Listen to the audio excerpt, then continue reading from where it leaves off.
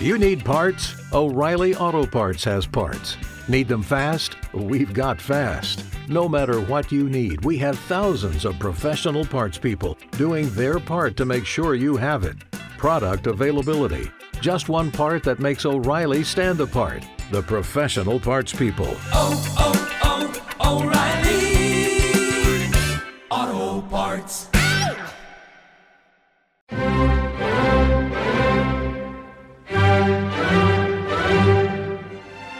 Welcome to Beg to Differ, the Bulwark's weekly roundtable discussion featuring civil conversation across the political spectrum. We range from center-left to center-right. I'm Mona Charan, syndicated columnist and policy editor at the Bulwark, and I'm joined by our regulars, Bill Galston of the Brookings Institution and the Wall Street Journal, and Linda Chavez of the Niskanen Center. The Bulwark's Will Salatin is sitting in for Damon Linker this week, and our special guest is David Frum, staff writer at The Atlantic.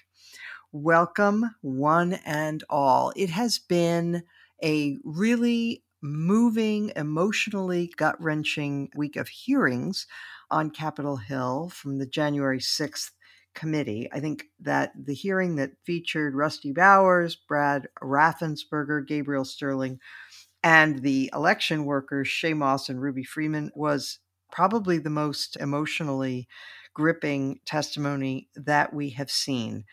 David Frum, I want to start with you because there are a lot of people saying that these hearings, they're hoping they'll influence the midterms, or they think that they are an extended, if you will, referral to Merrick Garland at the Justice Department to pursue criminal charges. You don't see it that way, do you?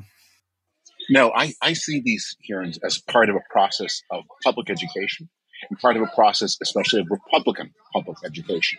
So when people say nothing matters or these hearings aren't accomplishing anything, they're missing how the public mind works. Obviously, most people vote in the midterms are going to vote on inflation, the cost of living, the chaos at the airports. I'm at one of those chaotic airports right now, as you may hear. What we're watching also happening is Republicans being convinced that Trump is a liability and that they need to shift the future of their party if they can find a way to do so without admitting that they were wrong in the first place. And meanwhile, there may be some referrals, maybe not of the very top people, but of enough subordinate level people, we can hope, that the message is sent: if a president of the United States asks you to do something illegal, don't do it, because you could end up going to prison. Yeah. Will, the committee has extended its hearings because they're getting new information, both from this documentary that has come to light that was in process and apparently involved a lot of the key figures.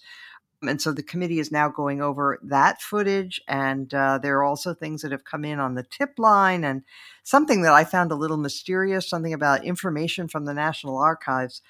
But speaking of the National Archives, one of the things that the committee has been at pains to show is that, in contrast to the usual story about how, well, it was a demonstration that got a little out of hand, is just how many different stages, how coordinated this was.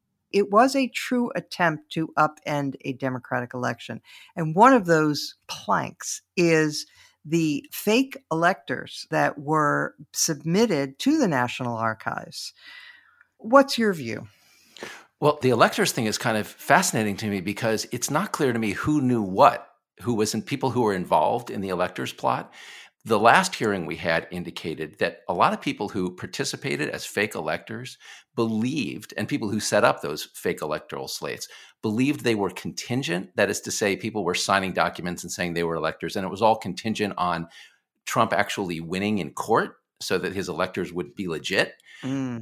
But some people who were involved in this process, and I think it's the job, obviously, of the investigators to find out who knew that that was not the case, that they then, in fact, did submit these electoral slates, claiming that they were already legit. That was John Eastman's plan, that first we tell people to become fake electors. We get them to meet, they sign on, here's our electoral slate. And then we use the fact that we have this slate, we submit that to Mike Pence, we send it through Ron Johnson's office, et cetera.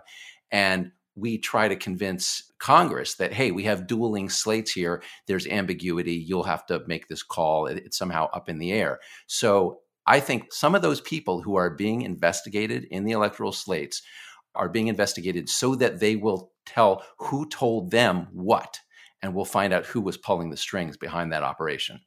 Okay. Linda, I found all of the testimony gripping, and I was so angry about Shay Moss and Ruby Freeman in particular. I mean, I was angry about all of it, but these good women who are just being good citizens and helping people to do their civic duty and are subjected, Trump understood completely what he was doing when he loosed his barbarians, his goons on people. He knew. And that's why he named people specifically so that they would be targeted and intimidated and hounded. And these people's lives have been destroyed. And it is just beyond belief. And, this kind of mob boss thing that the whole Republican Party is, almost the entire Republican Party signed on for. But I want to ask you to comment in particular on this Rusty Bowers. Rusty Bowers was dignified, intelligent, moving, right? He gave that great statement about how he was being asked to do something that would violate his oath, and he would not do that. He voted for Trump. You can question his judgment, but he voted for Trump in 2020. Nevertheless, when asked to do something illegal and immoral, he wouldn't do it. But then he was asked if Trump were running in 2024 against Biden, would he support him? And he said yes. I know. Stunning. Absolutely stunning. And it reflects so much of what I have seen among my friends who voted for Trump, and some of them in 16, some of them in 16 and 20, who know that he is an immoral man, who know that he has not a conservative bone in his body. He really doesn't, unless you equate racism with conservatism, which a lot of people seem to. Right, on the left would contend, but he's no conservative. And yet you have conservatives who say, well, I like what he did before the pandemic. I agree with a number of things he did. I think the economy was better under Trump until the pandemic. I think the tax reform bill, I wouldn't have done it exactly the way he did it, but there were many things in it I approved. There were changes in other programs that I approved of. But you can't get beyond the fact that this man is not a small d Democrat, that he does not believe in the democratic process. He is totally ignorant of the Constitution, and he certainly does not uphold the Constitution. So in my view, that's disqualifying. You can't not support the Constitution of the United States, not support the orderly transition of one administration to the next, not abide by the will of the people, and get the support of reasonable people. And so I was extraordinarily disappointed in Rusty Bowers in saying that. But, there are a lot of people, there's a kind of tribalism out there. People are Republicans first. They're not Americans first. They're Republicans first. And they want to be in power, and they like the Republican policies. And so they'll look the other way when you have somebody like Trump. But it was deeply disappointing after what I thought was next to Lady Ruby and Shay Moss, next to their testimony, I thought Rusty Bowers' testimony was the most moving I've heard in all of these hearings. And he clearly understood how dangerous what he was being asked to do was. And yet he would, again, support a man who, if he were elected in 2024, there's no guarantee whatever that he would give up power in 2028. Yeah, exactly. All right. Bill Galston, I wonder if you can do a little therapy with me here. Last night I was on MSNBC and we were talking about the Rusty Bowers thing. And I ventured that, we never Trump Republicans have been willing to swallow a lot for the sake of democracy. We, voted for Democrats that we disagree with on about 65, 75% of issues, I would say. Because we feel that there are more important issues at stake. And I said, the Democrats And, I agree. Republicans really are a threat. Many Republicans are a threat to our democratic system. But Democrats need to take some steps, too, to show their commitment to democracy above all. And I suggested that one way they might do that would be by not running someone against Brad Raffensperger for Secretary of State of Georgia. Say, you know what? We want to make a statement here. They did it in Utah. The Democratic Party threw its support behind Evan McMullin, who's challenging Mike Lee. Bill, the reaction on Twitter was, I would say, pretty unequivocally horrified on the part of the left-wing Twitter mob. So what do you think? I could respond to your specific suggestion, Mona, by saying that I certainly think it would have been a fine gesture on the part of Democrats to do what you recommended. I'm not surprised that they didn't, but certainly it would have been a gesture of, I'd say, genuine thanks, for the Republicans who paid a very high price to behave honorably. But more broadly, I will have to confess as a Democrat that the Democratic Party has not made life any easier for the likes of you, because people like you are looking to the Democratic Party, however flawed it may be, to provide an effective opposition and counterweight and even, shall I say, bulwark against forces that we both deplore. You've said many times on this show that should have been job one for Democrats and for the Biden administration. I agree with you, and regrettably it hasn't been. My hope is that after November, the urgency of the situation and the importance of job one will take center stage. And there's no way of guaranteeing that, but I think the logic of the situation will probably push the party in that direction. If I may be permitted one more comment, I hope very much that David Frum is right about the effect of the hearings. At this point, regrettably, and I say this based on a survey of various public opinion surveys that I just posted on the Brookings website, the audience for the hearings is overwhelmingly Democratic. 70% of the people who've watched all or even part of the hearings approve of Joe Biden's performance as president. 70% expect to vote for Democratic candidates this fall, etc. I would be a lot happier if more Republicans and even independents were tuning in. That said, it may be that Republicans will get the message anyway. I note with interest and more than a small measure of pleasure that none other than Donald Trump is now complaining about Kevin McCarthy's decision to pull the plug on Republican participation in the committee, because now, Trump says rightly, there's no one to tell his story or to defend him on the committee. And whose fault is that? It's pretty clear what the answer to that question is. Right. David Frum, one more thing, which is that leaving aside the question about whether it would be wise or unwise to actually prosecute Trump, if you look at the polls on that question, and should Trump be criminally liable for what he did, you see that there's been an uptick in every respondent group. So among Democrats, there's been an uptick, among independents, strong uptick, and even among Republicans. Now, admittedly, they start from a much lower base. But even among Republicans, the number who say, yes, he should be prosecuted has ticked up since the hearings began, which is, maybe an indication that it is having an effect. However few the people are who are actually sitting and viewing it, the message is getting out. What do you think? I think the way Republicans are going to conceptualize this is summed up by a little incident that happened in the state of Missouri. Eric Greitens, who was the former governor of that state, now running for the Republican nomination for Senate, posted a video ad in which he imagined himself fantasized about murdering his political opponents.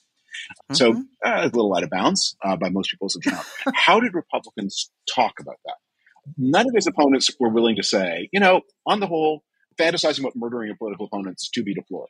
No, what they said was, by fantasizing about murdering his opponents, Eric is giving an opportunity to Democrats to criticize us. And so without criticizing him. But no, but wait, you laugh, but this is important because this is actually a positive thing.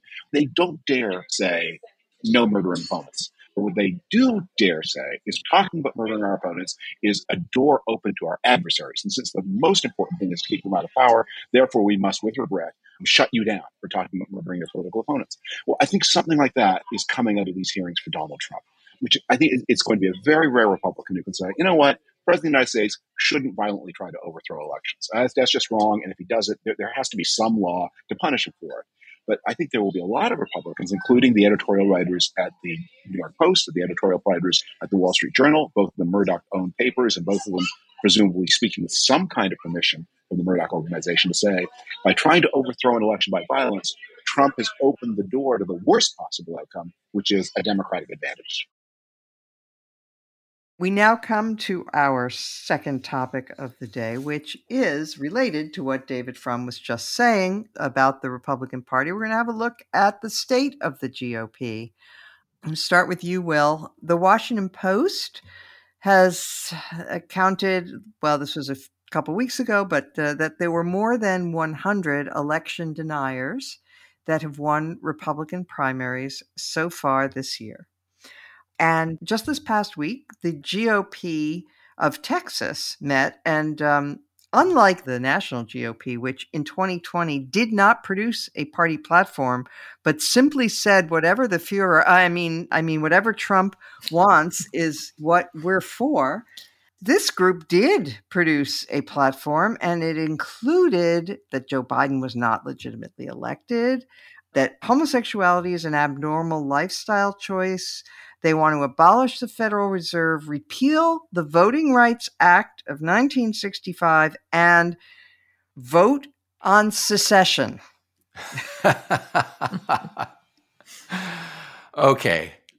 So first I should qualify this. I am from Texas. And so I can tell you something about the Texas Republican Party, which is that as crazy as the Republican Party nationally is, and as crazy as many, if not most, rank and file Republicans in Texas are these days, the Texas Republican Party, that is the people who meet and pass this kind of a platform, the delegates, the convention, they're insane. For many, many years, they've been off the wing. So that is the hope, that what you're seeing out of the Texas Republican Party doesn't even represent Republicans in Texas, much less Republicans nationally. However, I think it is reasonable to suggest, as I think you are, that they are on the leading edge of some trends, and the trends are dangerous, right? The trends are election denial. I wasn't even aware of the what was the item about repealing the Voting Rights Act? Yep, repeal the Voting Rights Act. Yeah. So like, by the way, let me just say, having been a conservative for decades, I think, but I can't say for sure, I suspect that what they really think is that it's no longer necessary because we've gotten rid of all that bad racism stuff, rather than we actually want to suppress the votes of African Americans. But I can't say that with confidence. I'm guessing. Right. Well, I assure you that state Republican Party wants to repeal the Voting Rights Act will be a major talking point for Democrats in the election. So they're already serving their purpose politically.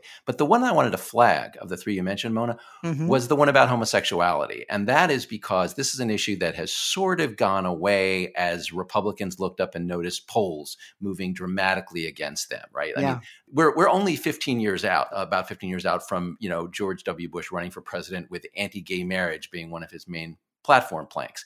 And what's happened is there's just been a sea change in public opinion about homosexuality. People sort of acknowledge that it wasn't harmful. It wasn't like abortion where you could say they're killing babies or something. You just live and let live. But so we will have within the next week an opinion coming down from the Supreme Court of the United States that will roll back Roe v. Wade, will overturn Roe v. Wade. And part of that opinion, if it looks anything like the draft opinion that was leaked, will say, hey, we're just talking about abortion here. We, the Supreme Court, are not threatening to roll back all of the other privacy rights that we established that were in the neighborhood of Roe v. Wade, right? And there isn't really a constitutional basis for drawing that distinction, right? That is just, well, we don't intend to do that. When the Texas Republican Party says, hey, we want to go all the way back. We want to restore the right to discriminate against people for being gay. This is not gay marriage or something. This is like to discriminate. You have the right to discriminate against someone for being homosexual, period. If people start to get the idea that the Republican Party generally wants to move back in that direction, and the Supreme Court is overturning essentially the whole slew of privacy cases, or the basis for that slew of privacy cases, which are all unenumerated, they're not mentioned in the Constitution, then you could start to see a libertarian backlash against this movement to return us to the 1950s. By the way, is it a thing in Texas that they have this mistaken idea that they have the right to secede from the Union? That keeps coming up, and it's not true. Okay. I think we settled that in 1865. States don't have the right to secede, but you keep hearing these Texans say, oh no, we have a special right. Well, never mind. All right. I'm going down a rabbit hole. For now, Mona, I think they'll settle for having their own electrical grid. Right. That's really true. So I'm going to come next to you, Bill Galston. I want to suggest that there is another way to look at the state of the Republican Party.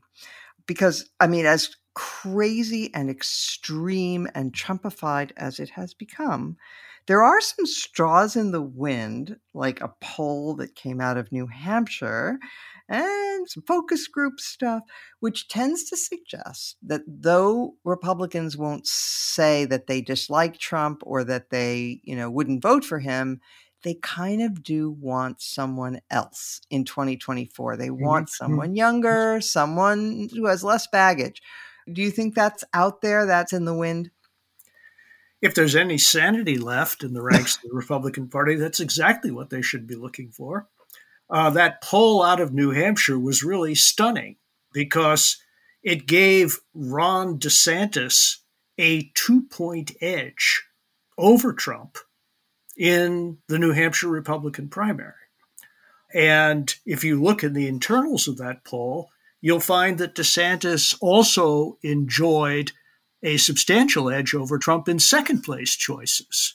So he emerged in that poll as the more broadly acceptable candidate. No question about it. What's going on? I think that the Republican Party is beginning to look for people with Trump's views, but not his vices. And that's not necessarily a losing strategy. Only some of his vices. Well, okay. I'm trying to look on the bright side as a Democrat. I'm no great fan of Ron DeSantis, but I have to say that although he's a threat to a lot of things I care about, I don't think he's a threat to democracy in the same way that Trump is. Matter of fact, I find it difficult to believe that any other credible Republican on offer poses the same kind of threat. I hope I'm not being Pollyannish about that. So in that respect, and here I agree with David, if Republicans, even without watching the hearings because they can't bear to, are getting the message that Donald J. Trump may be even more of a liability in 2 years than he is now, that could make a big difference in the future of the party. I have taken the position up to now that if Trump presents himself for the nomination, he will get it. I haven't seen enough evidence to revise that view yet, but I'm beginning to attach a smaller probability estimate to Trump's victory in the Republican primary than I would have a month or two ago. And I do think that the number of Republicans who are willing to stand up in these hearings and tell the truth in great, riveting, particular detail is starting to sink in. The Republicans would have to be inhumanly obtuse to be entirely resistant to this kind of evidence. Can I add a footnote to what Bill just said about the views and the vices? I don't think Republicans care very much about Donald Trump's views. And in fact, very few of the views he campaigned on in 2016 became the views of his administration. Remember, in 2016, Donald Trump campaigned as a kind of welfare state nationalist, that he was going to preserve Social Security, preserve Medicare, eliminate the carried interest loophole, raise taxes on the rich, but really go hard on a kind of national redevelopment. He didn't do any of those things. And no one all that much cared inside the Republican world. What they like is his affect. What they like is his manner, that he's rude, he's overbearing. But they don't care so much about the content of that rudeness and that overbearingness. And so DeSantis bullying Disney works just as well as Donald Trump violently trying to overturn an election. And so I very much agree with what Bill is saying, is that DeSantis seems like a more normal actor, unpleasant in a lot of ways, and many people may dissent from his policy prescriptions. But we're back in the world of politics where the Republicans try to rewrite rules to their advantage rather than break rules to their advantage. So, Linda, do you agree with that? And I would also like you to respond to what I think was a great tweet that makes the opposite case. So it's from Sarah Longwell, the publisher of The Bulwark, and she is actually one of the people who said that in focus groups since the hearings began, none of the Trump voters that she has talked with last couple of weeks have said they want him to run again, which is interesting. She said that was never the case before. It was always about 50%. So that's interesting. On the other hand, on the GOP is still crazy front, she tweeted this, quote, Eric Greitens plus Herschel Walker plus Doug Mastriano plus Carrie Lake plus Blake Masters plus Dr. Oz plus Ron Johnson plus a bunch of Stop the Steal secretaries of state plus whatever lunatic emerges in the Michigan GOP gubernatorial primary equals the most insane field of GOP candidates since Trump dined alone. I love that. That's great. Makes Twitter worthwhile. Look, I think the problem is, and this is the problem I have with Bill's analysis, is that only Trump can stop Trump from running. And, you know, if he wants the attention, if he thinks he's going to be able to raise money, he's going to run. And if he runs, even if there are alternative candidates, as I hope there will be, we may see a repeat of 2015, which is, you know, Trump didn't win a majority of primary voters in 2016. He was not able to win really, you know, more than about 35% until it became, you know, obvious that he was going to be the nominee. So, you know, that is my worry, is that even if DeSantis, Mike Pence, I don't know, others decide to challenge, that Trump doesn't need to win 50% of that vote to be able to clear the field and become the nominee again. That is one problem. The other problem is, you know, for conservatives like myself, I want to be able to vote for a Republican again for president. I do not agree with much of the agenda of the Biden administration. I think Biden's done some good things, but on the whole, I've not been happy with his performance. So I would like to be able to vote for a Republican. Whether I could hold my nose and vote for DeSantis, I don't know. But it's something that, as somebody who does have strongly held conservative views, I want to go back to being able to vote for a candidate who's going to have policies that I can support rather than policies that, you know, I have to be a constant critic of. So my concern is that Trump is uncontrollable. And frankly, going back to our earlier discussion about the hearings, I mean, my hope is that there will be an indictment. I would like to see Trump indicted. I think there's some concern that if he is indicted, it had better be a, you know, absolutely steel-clad case, because the worst thing in the world would be to indict him, try him, and have him be acquitted. But, you know, I think that there have to be consequences to what he did. And I think the only thing that would be short of death that would prevent Donald Trump from running would be being indicted. Oh, Bill, did you have a comment on what Linda said? Well, actually, a comment that will do double duty is a comment on what Linda said and on one point that David made. Linda, I don't think you're going to get your Reagan conservative Republican Party back. In my judgment, and I hope I'm wrong about this, I think that Donald Trump has irreversibly transformed the nature of the Republican Party and what it stands for. And I think the future of the Republican Party is Trumpism without Trump. I do not believe that that's simply a matter of affect.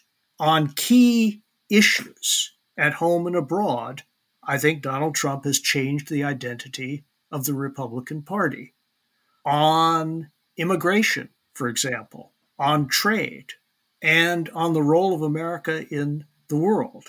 Those are beliefs that he developed over a period of more than 30 years before he entered the White House. And I think those beliefs structured a lot of the substance of what he did as president of the United States. If you think that the Republican Party is going to become as supportive, Linda, of the kind of immigration policy you favor, David, I know you disagree with that policy, then I think you're going to be very disappointed. And I predict that you will be holding your nose if you vote for Republicans for the remainder of your career. Oh, that's very sad. Well, I'm just, I hope I'm wrong about You may this. very well be right. We will now turn to our third segment, which is a potpourri of different topics that have come up this week. We're going to do this slightly differently from usual. Rather than have everybody comment on everything, we're going to divide it up among our panelists and begin with guns. The Supreme Court released a decision that struck down a New York state law that limited the ability of people to carry guns outside of their homes. But this comes hard on the heels of the announcement of a gun compromise in the Senate that received 14 Republican votes. So, David, can you give us your quick view of this compromise? Do you think it's important? Do you think it's trivial? And how does the Supreme Court's ruling affect things, if at all? I think the compromise is important, not so much for what it accomplishes, although it may do some good, but for the very fact that they've been able to break the logjam for the first time in a long time to get Congress to act in a way that is less permissive on guns. Remember, since Sandy Hook, people say nothing happened. A lot happened. After Sandy Hook, state after state after state changed its laws to make guns more available in more places with less scrutiny, to liberalize carry laws, to allow guns in bars and churches, to allow them just about everywhere. This is the first time since the 1990s that we've seen the federal government, or really almost any state body, take a step in the other direction and, as you say, do it with Republican votes. Right. I will just note that there were concurrences, and they said that this ruling does not affect who may lawfully possess a firearm or the requirements that must be met to buy a gun, nor does it decide anything about the kind of weapons that people may possess and so forth. So that's interesting. The Supreme Court ruling, however, is a giant step in the other direction, because what the Supreme Court did in this recent case with the New York carry law is the same thing it did in Heller, which is it took a big step in principle and a tiny step in practice. New York isn't going to have to change its carry laws very much, but what the Supreme Court has done in these two decisions is to take a constitutional right that was understood for most of the first 200 years of the country to be a right of states to organize militias independent of the national armed forces. That's how, from writing the Bill of Rights until the 21st century, the Second Amendment was generally understood. It was a right of the states to have a militia. And the Supreme Court individualized that and has now spread that and has now widened that individual right to be a right not only of gun ownership, but of gun carriage in public places. So that is a dramatic thing, even though they have not taken such a big step in the actual concrete measures. So this is now a national issue, and we're heading for a national showdown over whether or not this is going to be a society with guns everywhere, with all the consequences, or whether there is going to be now some kind of national framework because the Supreme Court is taking away the ability of states to have their own state framework. Okay, my favorite gun story of the week came from Miami, where the Miami police hosted a Guns for Ukraine buyback scheme. People could turn in their guns, $50 for a handgun, $100 for a long gun, so forth, and the guns would be sent to Ukraine, which is just perfect. Will, since I heard you laughing, I'm coming to you next. President Biden has asked for a gas tax holiday as a way to deal with the problem of high gasoline prices. You're not a fan. Oh, I hate this. First of all, I want to thank David for years and years of his writing on gun control or gun safety or whatever we're calling it now. He's been preaching sanity for a very long time and not getting it. So I wanted to thank him for that. On the gas tax, I hate this in so many ways. Look, If Joe Biden had come out this week and said, we are in a global struggle against Vladimir Putin and the reassertion of empires invading countries, land wars in Europe, we need to maintain global resolve. The sanctions we have imposed, the cutting off of Russian oil from the international market has driven up the price of oil. It's hurting everyone. We need Americans to stand strong. I am cutting the gas tax to make it a little bit easier to bear that burden so that we can sustain our international resolve. If he had said that, I think I would have been okay with that, even though the gas tax thing itself is a gimmick. That's not what he said. Joe Biden didn't even mention Russia or Ukraine till he was halfway through with this speech. The speech was basically, look, people are suffering at the pump, so we're going to relieve the gas tax to make the price of gas lower. Look, it won't work. I don't believe that the companies will give back the difference. It's going to take money out of the Highway Trust Fund, which Biden is basically going to shovel money in from other accounts. So if you're not driving a car, you're now going to be subsidizing the people who are driving cars. It completely messes with supply and demand, right? The cure for high prices is high prices. If you eliminate the gas tax, you make it easier for people to afford gas, they continue to pay the high prices, and then the companies are going to continue to charge that. It doesn't change the supply at all, which is what really needs to be changed. So for many, many reasons, I think this is a terrible idea. Will, that was very free market. Can you just elaborate real quick? You said that the cure for high prices is high prices. Can you elaborate on that for a sec? Yeah, I mean, look, it hurts to pay for a gallon of gas these days, right? The prices are high. There's a limited supply for many reasons, some of them being, related to the war, some of them being to limited refinery capacity, which is, it takes a while for the industry to get that back up. You can argue that we need to be drilling more, and companies didn't do that. They're getting enormously high prices for a barrel of oil now. They're making enormous profits. There's not a huge incentive for them. But basically, if you make it easier for people to pay the high prices that exist right now, then the demand stays high. When demand is higher than supply, price goes up. What you need to do is reduce demand, right? And so you're artificially subsidizing the demand by eliminating the gas tax, and thereby you're sustaining the high prices. That's sort of the theory. Right. Thank you for that. Linda, the news from Uvalde just gets more horrifying and unbelievable with every passing week. So this week we learned that the door to those classrooms the doors were not locked. That pretty much everything that the police told us about how this thing unfolded was a lie.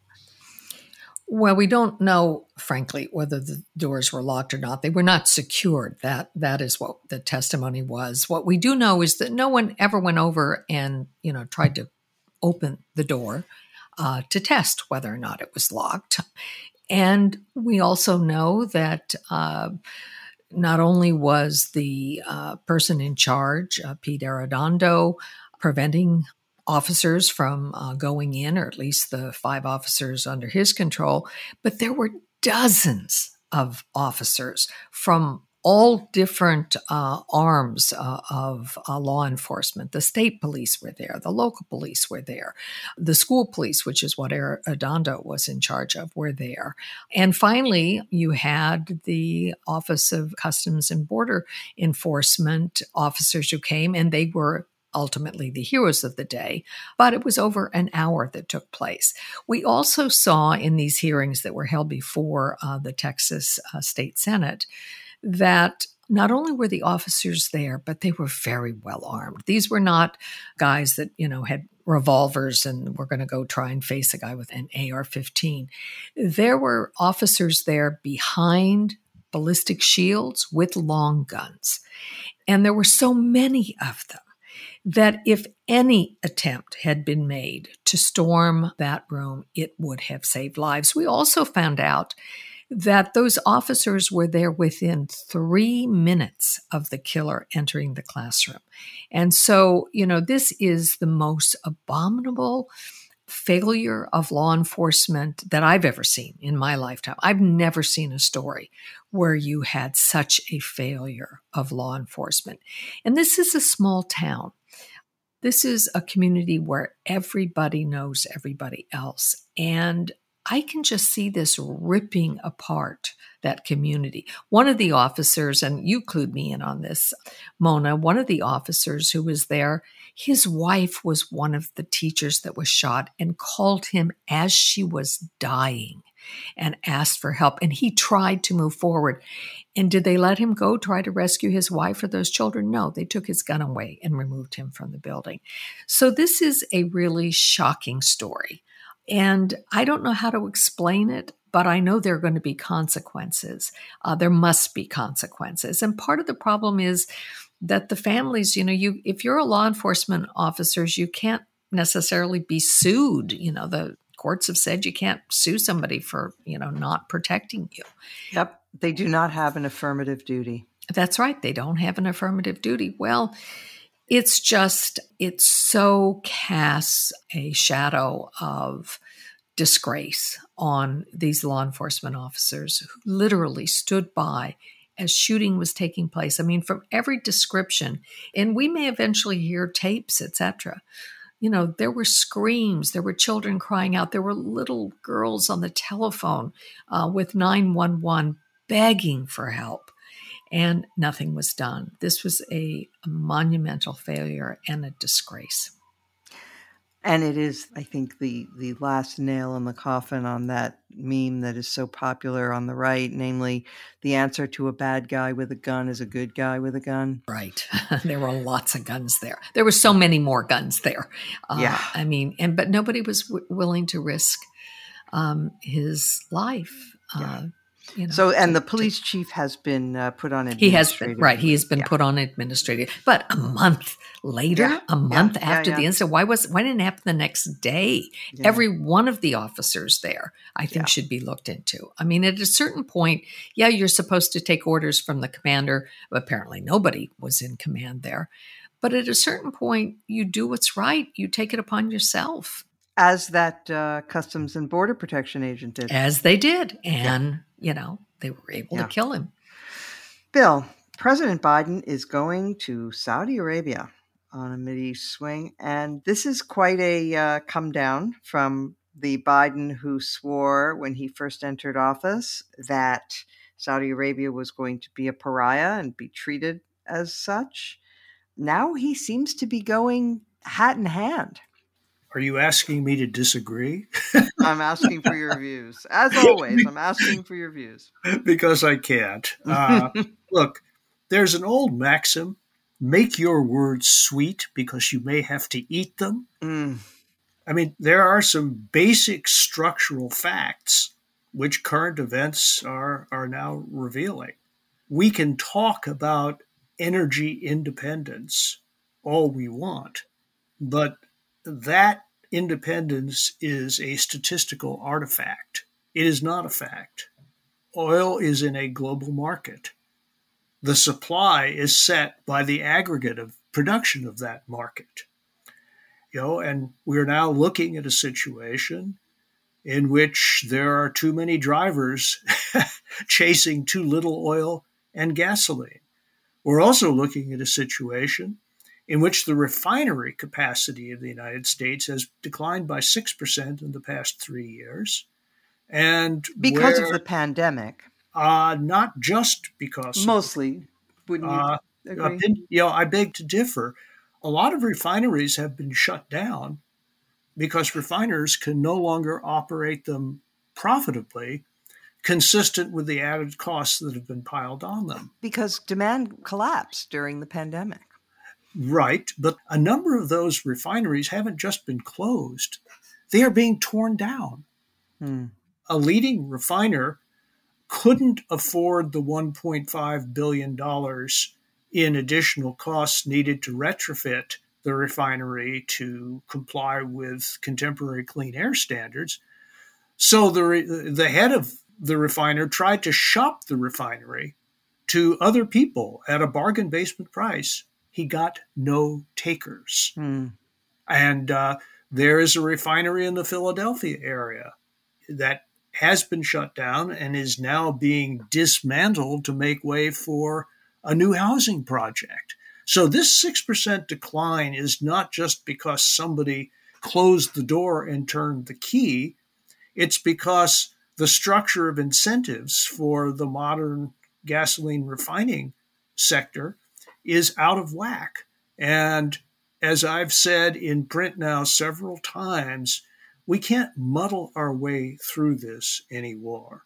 We need a plan to coordinate whatever transition is going to take place in the context of an insecure and changing global market for oil and oil products.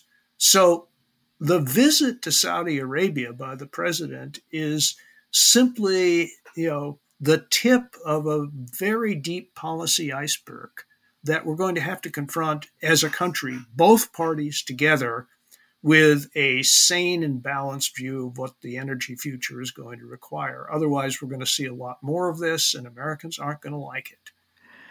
We have come to the highlight or lowlight of the week, and I will start with you, Linda Chavez. Well, this is the week that celebrates the 50th anniversary of Title IX, which, as our listeners probably know, is the federal law that guarantees non-discrimination on the basis of sex in education programs that receive federal aid. There was a revision to Title IX regulations that were handed down under the Trump administration, under Secretary Betsy DeVos, that had to deal with the way in which Title IX has been interpreted to apply to allegations of sexual harassment and sexual assault. And those regulations gave due process to those accused of those infractions. And one of the things that the Biden administration promised during the campaign and has this week fulfilled is to issue new regulations, which essentially rescind the DeVos regulations. And that happened this week. And I'd like to commend to our listeners an article that appeared a year ago in the magazine Commentary. And that magazine and that article was about exactly those regulations that the secretary handed down. And I think it would be good reading to be able to consider what the effect of these new Biden regulations are going to be. The article was by Casey Johnson, and it was entitled, "Will Biden Bring Back the Campus Star Chambers?" There's been a lot of focus this week on these new Title IX proposed regulations, which are out now for commentary by the public. A lot of it has focused on the rules changes that affect transgender students, but I think you should not ignore the changes that will take place in terms of the way in which we deal with sexual harassment and sexual assault on campuses. And I think it's really unfortunate that the Biden administration is basically going back to the days of star chambers when people are accused of these infractions.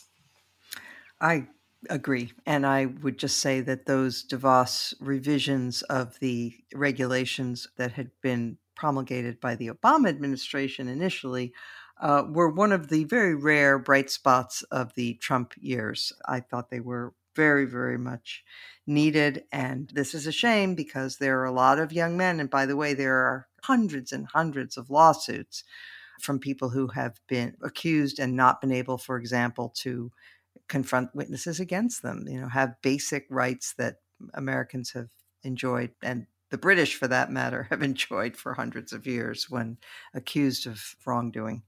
Bill Galston. My highlight is something that we've already discussed on this program, the compromise on gun safety. I particularly want to give a shout out to John Cornyn, who took more of a political risk than a lot of the other honorable participants in the compromise did, and was booed mercilessly for his efforts at another thing we've already discussed on this show, namely the Republican convention in Texas, the convention of the state party. I also want to give a shout out to someone I don't often praise, namely Mitch McConnell. He quite deliberately created the political space within which it was possible for that compromise to take place. And I think it represented a shrewd political judgment on his part that things had just gone too far. Enough was enough. And if the Republican Party was seen by the American people simply to have obstructed any action on gun safety, that a traditional Republican plus would turn into a minus. He's done this a couple of other times. He did it on the infrastructure bill, and behind the scenes, he also did it on the innovation and competition bill, which got very strong support in the Senate and is now in a conference committee. So he's not my favorite human being, but he is capable of a kind of wintry realism from time to time that can yield good results. But mainly, John Cornyn and a bunch of other Republicans who stuck their necks out. And by the way, also Chris Murphy and others on the Democratic side who told their troops in no uncertain terms that if they overreached on this, they would end up with nothing yet again. And he made them listen. And that also, I think, is to be commended.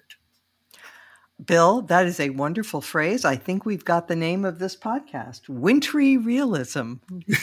Excellent. All right, David Frum. My highlight, Ukraine was confirmed as a candidate member of the European Union. The European Union is a big bureaucratic venture full of boring paperwork. It so often seems like the least romantic idea that human beings have ever had. And yet thousands of Ukrainians have died for it in streets and cities since 2014, when they took to the Maidan, the center of Ukraine's capital city, Kiev, to protest for entry to the European Union. And it's a reminder that this institution, as boring and bureaucratic as it is, which was, by the way, created with American leadership as well as European, it's something inspiring too. Europe, the cockpit of the world's most violent wars, at peace with itself, democratic, joined to its comrade democracies in North America, enabling people to move back and forth between Lisbon and Warsaw as easily as Americans move from state to state. It's worthwhile being reminded there's something inspiring about this bureaucracy too, and that the valor and sacrifice of Ukrainians is being recognized in what is the beginning of a process, but in a fitting way. Amen. Excellent. Will Salatin. Inspiring bureaucrats. So I can't top David's. That's really wonderful news about Ukraine, and that is the most important thing. But let me come back for my highlight to Rusty Bowers. So I think many of us were struck by the language that he used in the January 6th hearing when he described why he refused to go along with Trump's scheme to overturn the election. He cited his oaths. He cited his oaths to God, his oath to the Constitution, his oath of office in Arizona. This is a very conservative guy, a very religious guy. And his language reminded me of another politician who voted against Donald Trump, the only Republican senator who voted against Donald Trump in his first impeachment trial, and that's Mitt Romney, who said as a juror he had sworn an oath before God to exercise impartial justice, and that his oath was the most important thing to him. And it reminded me also of another senator, now a former senator, Jeff Flake from Arizona, who retired from the Senate rather than become a Trumpist, and who wrote after he did so that he said, "You can go elsewhere for a job, but you cannot go elsewhere for a soul." These are very seriously religious men who did the right thing. What do they have in common? They are all members of the Church of Jesus Christ of Latter-day Saints. That is to say, they are Mormons, and they're part of a pattern. Mormons are very conservative people. They're very socially, morally conservative. And when they say that, unlike many white evangelicals, they mean it. They stood up to Donald Trump. They rejected his immorality. They rejected his attacks on the Constitution of the United States, which many Mormons also revere. And it's pretty well known, I think, that Mormon support for the Republican nominee for president dived in 2016 when Trump won the nomination. Mormons are also arguably an important reason why Joe Biden won Arizona in 2020. And it's because they take oaths seriously. They take principles seriously, many of them. I don't mean to say they're all great, not all Mormons. Mike Lee, the other senator from Utah, absolutely. Many are fallible. Many can be corrupted. Mike Lee is one of them. Bronner Romney McDaniel, another Mormon who is, So I'm not going to say that there's something wonderful about all Mormons, but there is something in the faith that made many of these people strong. They take oaths and principles seriously. And one thing that they understand, a lot of these folks, is that character matters. Character was not just a gimmick for them. If you really understand character, what you understand is that a man of very low character is very dangerous. He will do corrupt things and he will attack the institutions that you believe in. That was the fundamental truth about Donald Trump, and many of these folks who understand character believed it and understood it and followed through on it.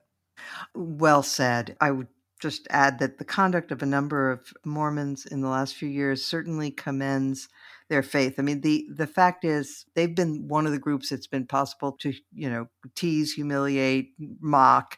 There was a Broadway show, The Book of Mormon, which I did not see, but I gather was, kind of nasty about Mormons. And, they may have some strange beliefs, by the way, most religions do, but okay.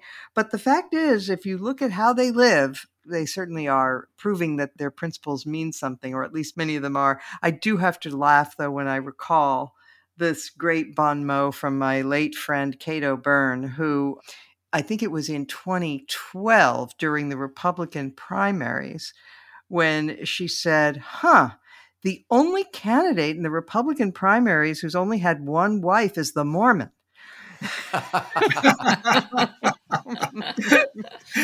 Hey, Mona. Yeah? Can I drop a brief historical footnote here? Sure. The historical resonances of all of this are very odd. The Republican Party, you may know, was founded in opposition to two things: slavery and Mormonism. And if you look at the platform of the first convention of the Republican Party, you will find on the frontispiece a depiction of the twin relics of barbarism, quote unquote, slavery and polygamy. Yeah. So the fact that Mormons have ended up as an important but conscientious and therefore critical part of the Republican base is really quite a wonderful full turn of the circle. Yeah, it really is. Well, we Jews used to practice polygamy also. So well, that's true. And not only that, I do have a kind of sympathy for another religion that prescribes weird undergarments. Fair enough. Absolutely. All right. I would like to commend a piece by Jack Goldsmith that appeared, I think it was in the New York Times. It was, yes. Title, Prosecute Trump? Put yourself in Merrick Garland's shoes. And he lays out the complications. Linda addressed this earlier in our discussion about her desire to see Trump indicted, but he points out some of the problems with it. He doesn't come down on what Garland should do, but he just lays out the stakes here. And he says, yes, a failure to indict Trump would imply that a president who cannot be indicted while in office is above the law. And that's a problem. And then he says, on the other hand, it would be seen by many as politicized retribution. And now I'm quoting, along the way, the prosecution would further inflame our already blazing partisan acrimony, consume the rest of Mr. Biden's term, embolden and possibly politically enhance Mr. Trump, and threaten to set off tit-for-tat recriminations across presidential administrations. It's a very thoughtful and interesting exploration of a very, very important question. Should Trump be prosecuted or not? And I will put that in the show notes. And with that, I want to thank Will Salatin for sitting in for Damon this week. I want to thank David Frum for braving the airport Wi-Fi and other things to come to us today. Much appreciated. This podcast is produced by Katie Cooper, and our sound engineer today is Joe Armstrong. We appreciate all of you for listening, commenting, rating, and reviewing, and we will be back next week as every week.